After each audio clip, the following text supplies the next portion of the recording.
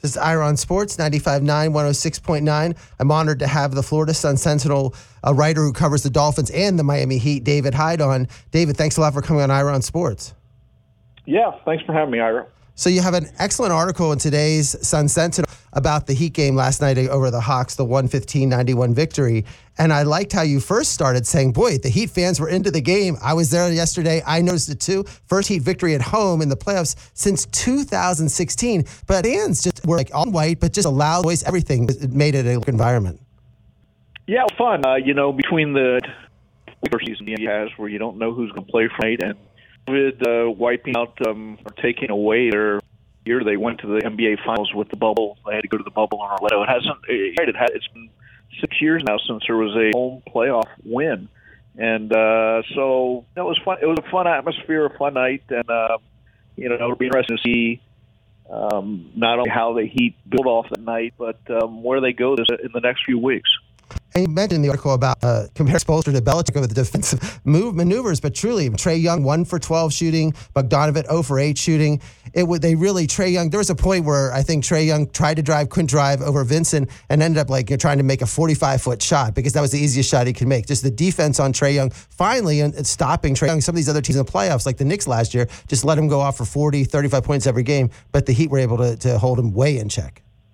Yeah, and you know how this goes in a 7-game series, or I predict 5-game series. But Trae Young will have his moments. But yesterday was the Heat defense and Spoelstra and the way they set up and frustrated Atlanta. And not only was Young bad at shooting today, his career day shooting, but so was his other parts, Gallinari and some of the other pieces that their Atlanta needs to make their awful shooting. And so, game 2 Tuesday to me is really the series. Atlanta has to win that.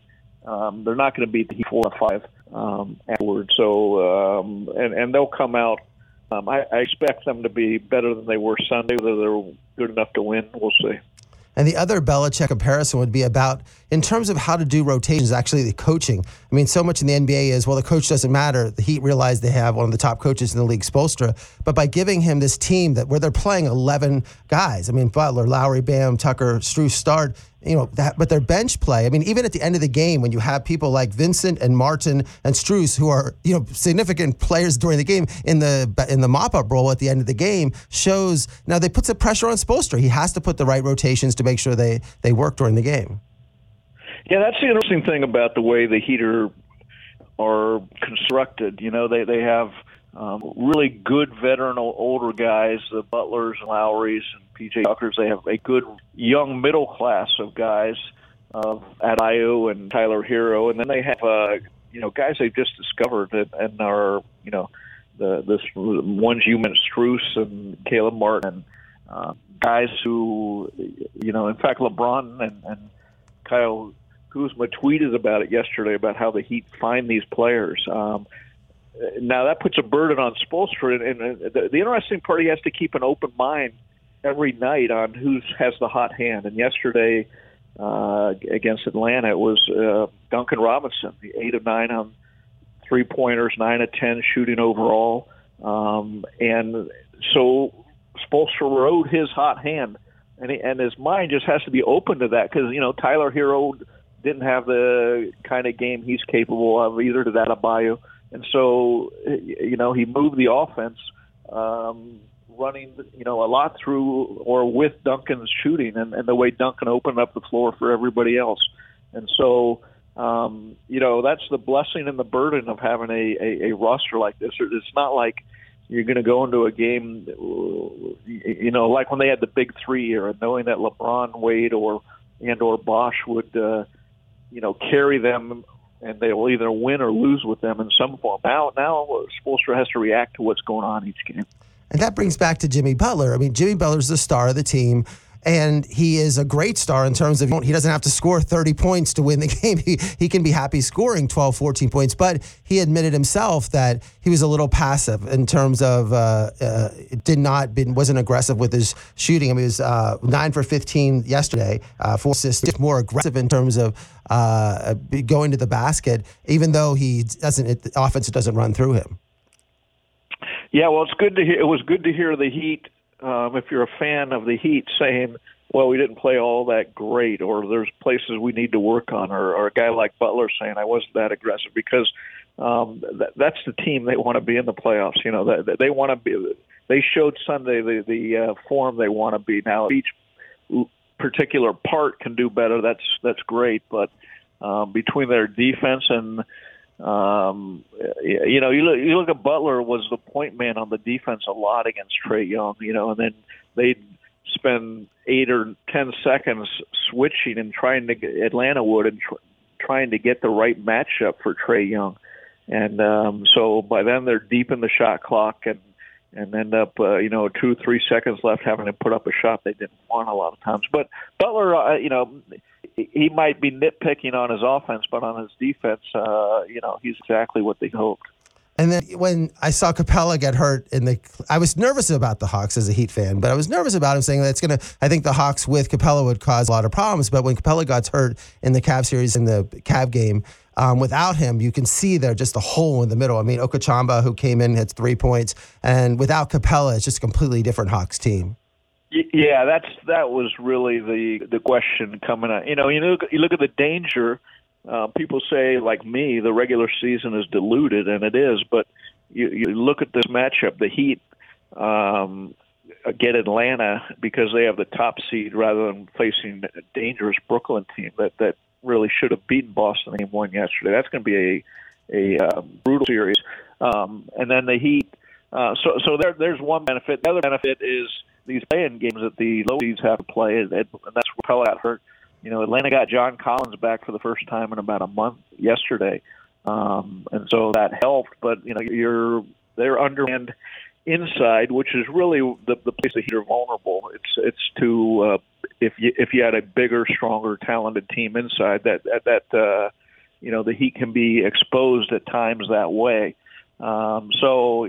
Yeah, if Capella can't come back this series, then Atlanta's in trouble. And then looking forward to, if they get past the Hawks, it looks like Philadelphia is rolling, and with Toronto's injuries, playing Embiid is going to present the problem and that they ran into a couple years ago. Same thing. He's Embiid, and you have Harden and Maxey. I mean, they look really. First game, the Sixers and the Heat series would be tremendous. Yeah, that'd be a good series. And again, I'd rather play Philadelphia than the other options out there. The winner of, look who's in the other side there right now in Brooklyn and Milwaukee. And so you wouldn't meet them until the Eastern Conference Finals. So that's, again, it'd be in the number one.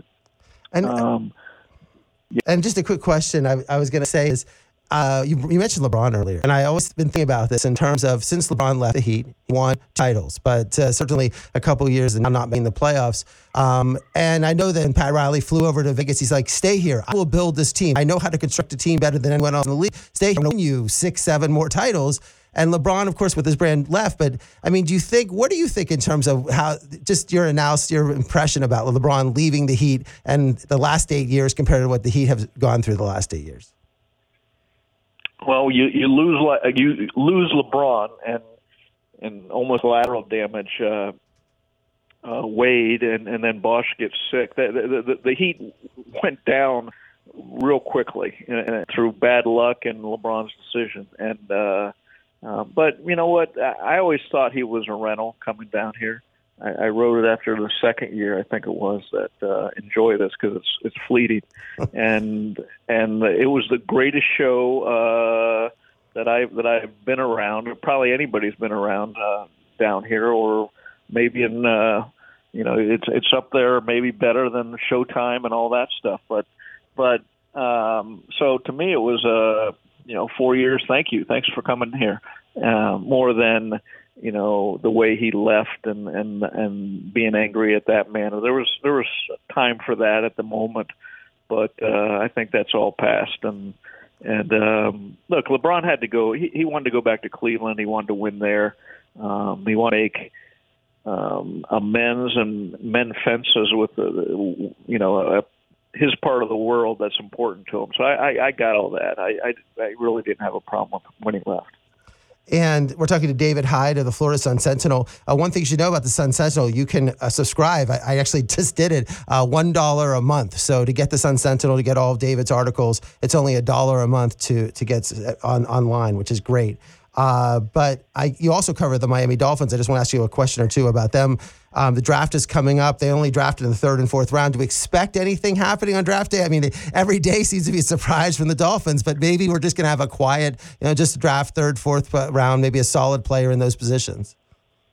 Yeah, I don't expect anything, but who knows? They have so many young players on this team right now as far as draft picks in the last recent years that they don't need to add youth. They of course could add talent, and if there's some player they really love, maybe they go up after him. But with all the sugar rush of free agency and the signings they had there, I would think they did enough this offseason, but it is weird going into a draft and not paying any attention to it, though, because for the past 20 years it seems like we've been conditioned, and certainly the last 3 years we've been conditioned that it's all about the draft. Now I don't even look at the mock drafts.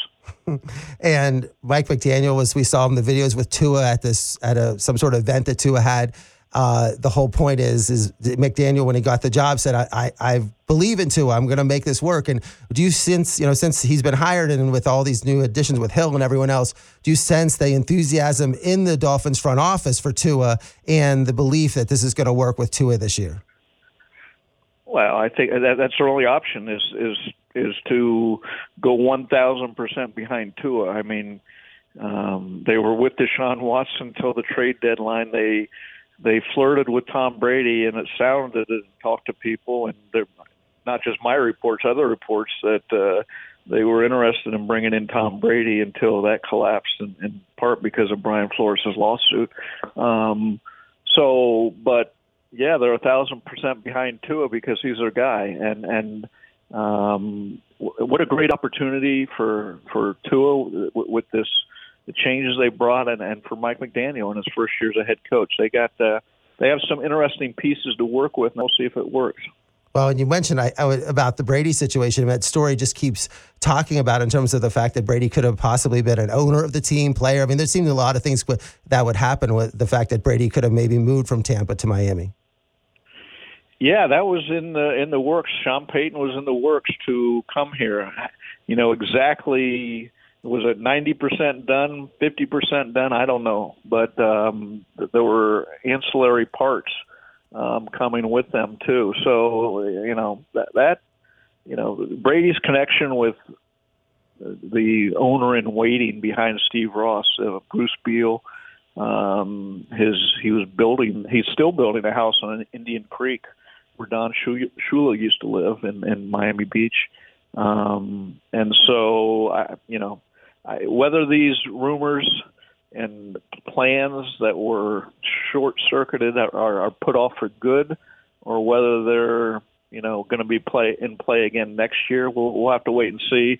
Part of that will be depend on how Brady plays at age 45 and how Tua plays in his 3rd year with McDaniel. So a lot can change in a year, as we know, but certainly it's a stage of Tua and McDaniel for the Dolphins. Well, we've been talking to David Hyde of the Florida Sun-Sentinel. Thanks a lot, David, for coming on. Is there any way besides reading you in the Sun-Sentinel, any way in terms of your social media following that people can follow you? Yeah, I got a Facebook. I got Twitter at Dave Hyde Sports. But yeah, $1 for 6 months, a month for 6 months of the Sun-Sentinel. That's about as good a deal as get some sports, right? You can't buy a beer for that at the ballpark. No, well, at the Masters maybe. I was just there, but maybe that. Yeah, right. So, Dave, well, thanks so much for coming on Ira Sports. I really appreciate it. All right, thanks for having me, Ira.